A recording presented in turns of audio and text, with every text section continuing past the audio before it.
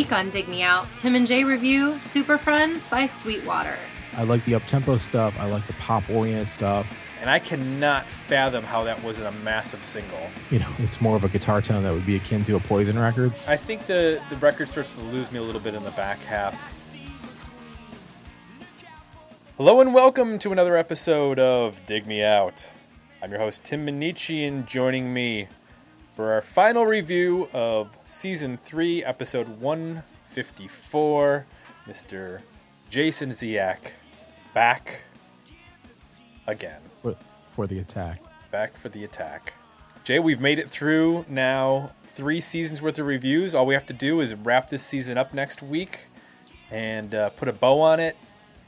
It'll be our New Year's Eve episode that everybody can enjoy, and they can listen to this episode while they're downing their champagne and eating their caviar and doing what else they do on their celebrations for the incoming 2014 year, and which will be our 4th season of Dig Me Out. And it's going to be an unusual season for us because I'm used to having you just down the road from me. Used to be, a couple miles. Now it's like a mile. But it's going to be a little bit farther because you are relocating to Texas, where they want to secede. That's right. Thing. They want to secede from the United States. So you're going to either be in the south of the United States or you're going to be in another country. I can't figure that out quite yet. But yeah, could be. It's going to be an adventure. I'll be in. I'm going to add some credibility to this show by moving to Austin. Yes, that is the live music capital of the United States. And even though we only live a mile apart, we've only ever done the show in the same building once. Is that true?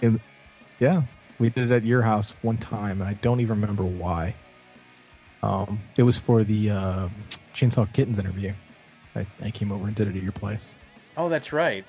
But that's the only episode we've ever done in the same house. Well, it's because we can't really stand to be in the same room together. That's what it is. This is true. This is true. That's why I'm moving further away. Right. It's actually going to improve the show by doing it. By doing it that way. So we should talk about the final review of the year. It's a band that I picked and a band that you were familiar with, but I really wasn't, which is why I picked them.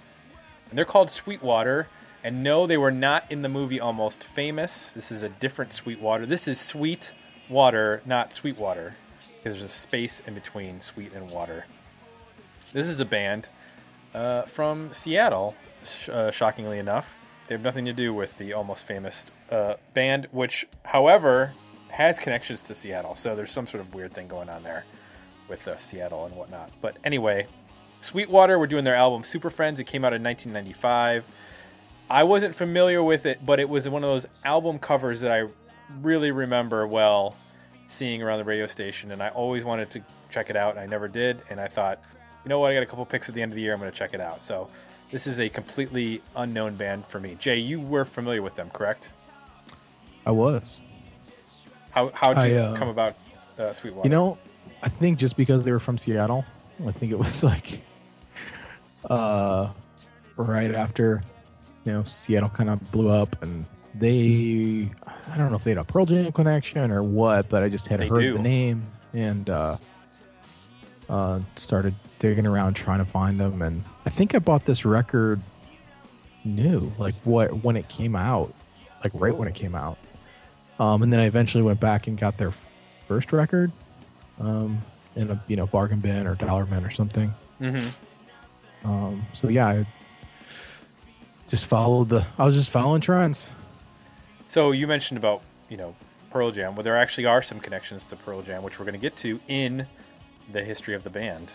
History of the band. So they were originally known as SGM while they were in school, and then in 1990 they changed their lineup and became Sweetwater. The original lineup, which was for most of the early parts of the early years of the band, was Rich Credo, Adam Zeisler, Cole Peterson, Dudley Taft, and Paul Euler. They put out their debut album, Tur, and when they played their first show, it was with a band called Mookie Blaylock. Jay, do you know who Mookie Blaylock eventually became? Frozen. Yeah. Tur got them signed to Atlantic Records in 1992, and they released the following year their self-titled sophomore album, which was produced by Don Gilmore, who would later produce albums by Linkin Park, Dashboard Confessional, Lit, and Pearl Jam. It was also mixed by Tim Palmer, who we know mixed Pearl Jam. So there's some Pearl Jam connections. The band was then signed to Elektra Records subsidiary East West, and they recorded their follow-up, which is this album, Super Friends, with Dave Jordan, who worked with Alice in Chains and Jane's Addiction, among other bands. Prior to the recording of this album, guitarist Dudley Taft was fired, so they went in as a 5-piece, but ended up recording the album as a 4-piece, which Rich Credo is the sole guitar player on the record. So Dave Jordan returned behind the board to produce their fourth album, Suicide, which came out in 1999 on EMI/Good Inc. Records. The band spent 2000 through 2006 on hiatus. They started playing shows again in 2007, and in 2009 they released the album Clear the Tarmac on their own label, Golden City Records. It was the label run by a guitarist, Rich Credo. The band continued to play shows. They toured with Iggy Pop in 2009, 2008 with Stone Temple Pilots. In 2009, drummer Paul Euler was replaced by Chris Friel. And in 2012, the band released a single. And in 2013, an EP. So they are actually active again. So, and then one other thing I wanted to mention is that when they were on Atlantic, well, they were known as being a hard touring, like a heavy touring band, doing lots of touring, getting out on lots of tours. They toured for one leg of a Winger concert, or Winger tour. They opened up for Winger in '93. Okay. Yeah. So, 93. So that would have been like, oh, geez. Winger was uncool by then, right? were they ever cool, Jay? Really? No, They were weren't, super uncool by '93 because that's when Yeah. Beavis and Butthead were making fun of them. Well, that's even weirder. Yeah. Huh. But it was a okay. label thing. Label said go out and tour with this band, so they went out and toured with the band. Yeah. So that is the history of Sweetwater. If you would like to suggest an album for us to review, of course, head on over to our request a review page at digmeoutpodcast.com, and you can pick an album for us to review in the 2014 season. We did get a little bit of Facebook feedback. Tim James said, I don't remember this being a bad album, but for me it wasn't memorable enough to make me want to listen to it again. So here's the question, Jay. Is this an album worth listening to again?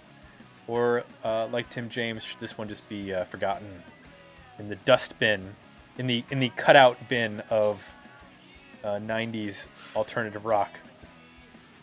I feel a little biased on this one. So because I bought this new and probably, and paid full price for it when it came out, and you felt obligated to like it? Well, yeah, you go back to not like it necessarily, but you go back, for those. I guess if you're listening to this podcast, you remember these times. It's not foreign to you, but think back to, in the 90s and 80s and 70s, if some of us remember back that far, like it cost a lot to buy a record because you didn't have much money and you didn't buy a ton of them, and you maybe buy one every couple weeks or one a week or something, and when you bought them, you listened to them. Like, whether or not you might not have loved it the first listen, I'm not saying this record I didn't, but regardless, you might not have loved it the first listen, but you paid full price for it. By God, you had the CD. It wasn't easy to skip to another, CD or tape or record. So you put it on and you pretty much, made it through the whole thing. And sometimes you'd put it in your car and you'd really listen to the hell out of it because it was you'd forget to bring new CDs in the car, so you'd spend a lot of time with records, listen to them a lot, and it wasn't always indicative of maybe loving it. So this is one of those records I did that with. I listened to a lot when I first got it, probably the first year or so of owning it. So I feel a little bit biased go back and listen to it now because the material's so familiar to me. Like, I know every change and every, lyric and every melody and everything, that it feels very hooky to me, like way more than I even expected it to, like thinking in my head about going back and visiting it. So I don't know if that's just me being familiar with the material or if it's genuinely that, if there's the melodies are that strong on the record. I was taken at the time when I first listened to it, I was kind of taken aback by how crunchy and not grungy the guitars were. They're very much in the, it's more of a guitar tone that would be akin to a Poison record than it is to a Nirvana record. Yeah. And even some of the riffs are like, a bastardization between J Mascis and CC DeVille. It's funny that you mentioned CC DeVille. I had the same thoughts on some of this record. So you kind of get flavors of both. So it's very sharp sounding. It's very from a guitar standpoint. It's very it's more 80s than it is 90s to me. So in 1995 when this came out, that was interesting. I kind of liked it because I come from that time period, but there was also some weird and awkward mismatches of that sound with more alternative approaches, I guess, or influences. Revisiting it, I like the up-tempo stuff. I like the pop-oriented stuff. So tracks 1 through 4, really into that area. Even Painless almost has like a Green Day kind of feel to it. Some good choruses, some really cool guitar riffs, some interesting leads in that, they're melodic, but they're still kind of like, not overly guitar wanker-ish. They're still like fuzzy and loose, and so there's a kind of a cool contrast there. It gets into some rocky areas with like Big Rock Show. It's okay. I kind of like the lyrically, I like that song, but musically it's not very special. They do some slower stuff, like Self-Hater. It's okay. Happy kind of has a cool Cars like intro and guitar part, but the chorus isn't very good.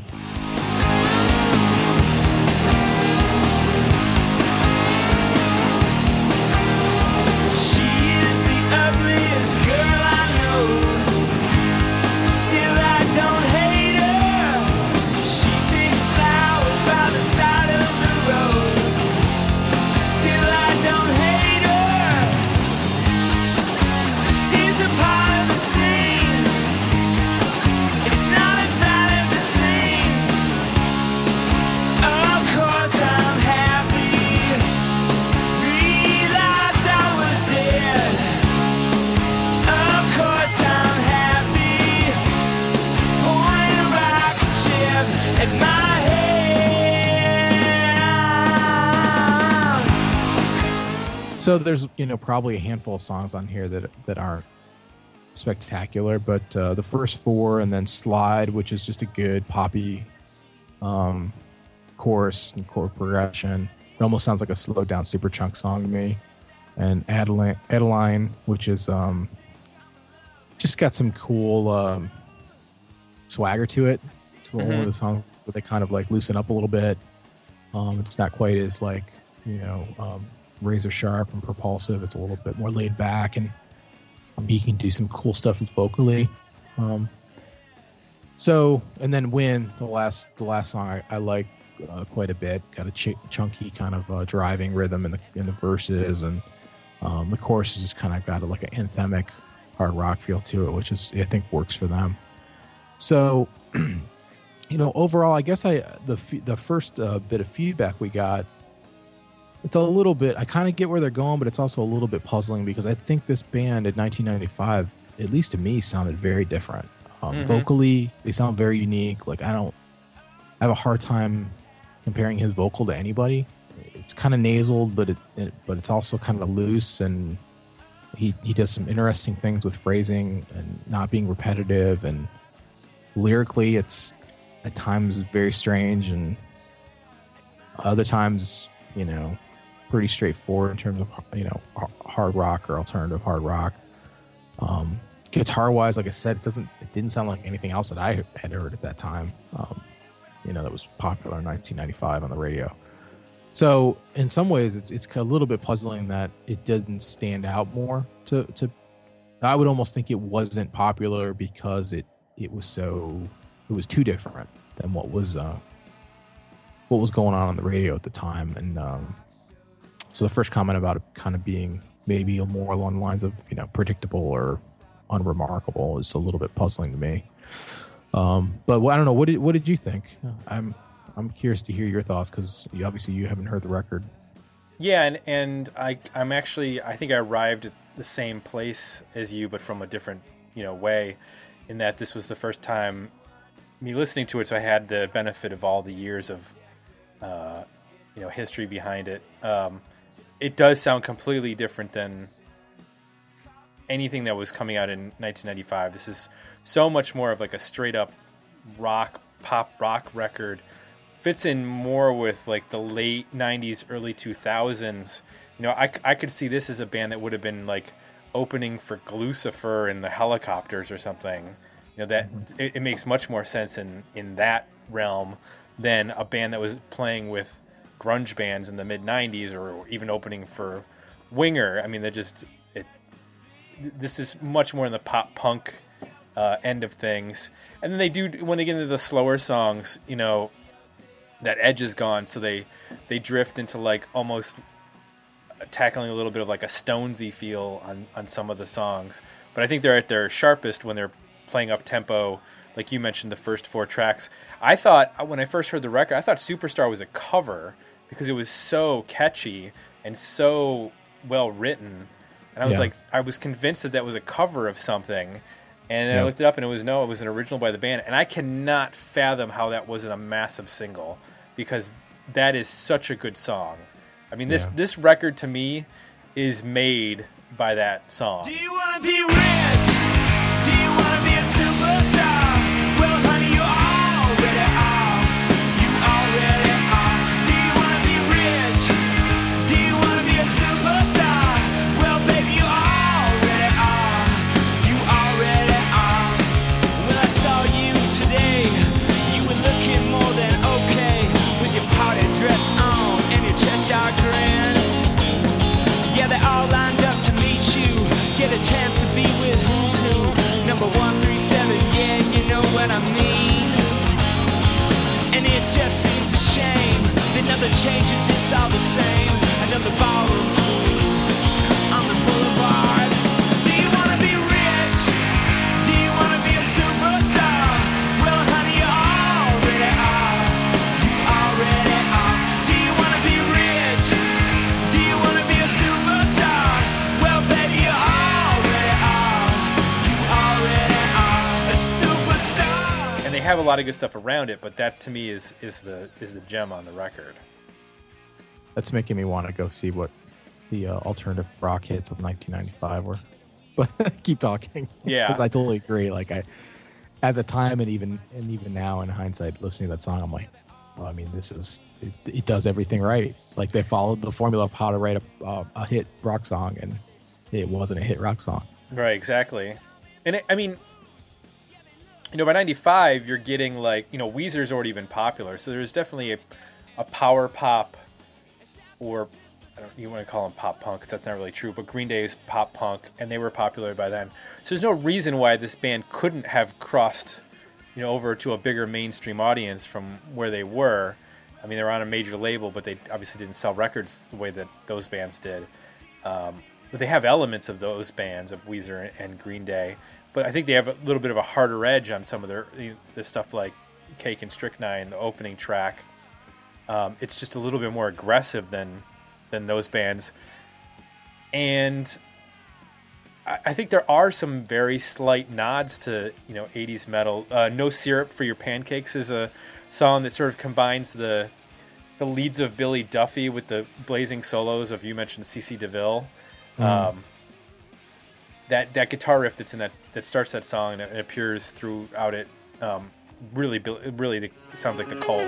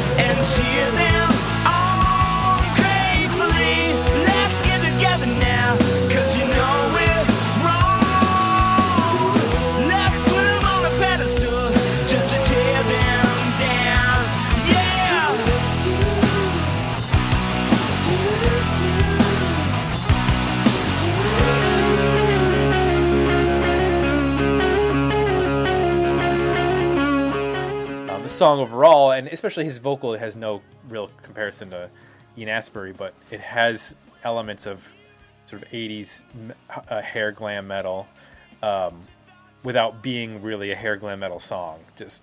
And there's there were bands that were in that era that were a little punkier. I'm thinking of like the first Faster Pussycat record. You take.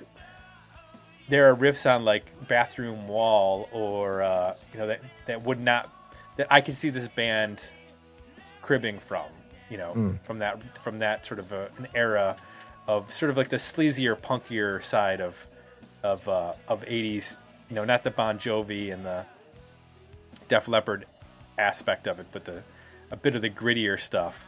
And the thing that I really liked about this record is the guitar tone. I mean, it's so crisp and so big, and I guess that's Dave Jardin, or Jardin, however you say his name. His production, I mean, it's just so tasty. The guitars, they don't sound processed. They sound just like, I'm assuming those are Marshalls and Les Pauls that are getting recorded, because that's what it sounds like to me. They don't sound twangy like Telecasters or Strats or anything like that. They sound like big, thick Gibson guitar tones. Yeah, and there's some spots where it's interesting to know that the same guitar, because there's two guitar tracks on a lot of these songs that are different. So it's interesting to know that it's the same guitar player. So it's not like Superstar. They go to that verse, and it's very crunchy, the main guitar riff. But in those verses, there's a second guitar that's doing this really cool, almost funky kind of like clean guitar thing that plays off the vocal. It kind of plays off the main riff, but does its own thing. It's a kind of thing where you would, when you hear something like that, you're like, oh, well, that's two guitar players, because it's two guys kind of taking different approaches to the same kind of theme, right? And they're coming together in different tones and different styles on the riff, but knowing it's the same person is kind of interesting. And there's some other parts of the record where similar things happen, where there's these cool accent guitars that do use different tones, use a cleaner tone instead of that crunchy tone all the time. But that big tone that you're describing is one of the signatures of the record. There's no doubt about that. I think the record starts to lose me a little bit in the back half. The slower stuff doesn't connect with me as well, and I don't think his vocal has enough range on those songs as well. I think he has a good vocal for the aggressive, louder stuff, and I think it's just sort of average for the slower songs. And honestly, with it being a pop record, when things start to slow down, then I start paying attention to the lyrics, and they don't really do as much for me on those songs. So I'm glad I finally got to, and I agree with you on the last track, Win. That's a real good closer, real strong closer. I'm glad I got to revisit the record.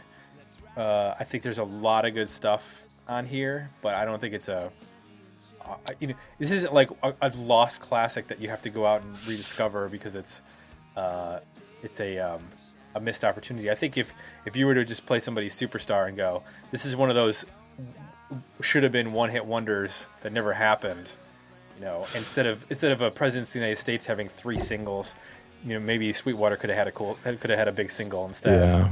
Well, I was just going through the songs from '95, and they were one of them.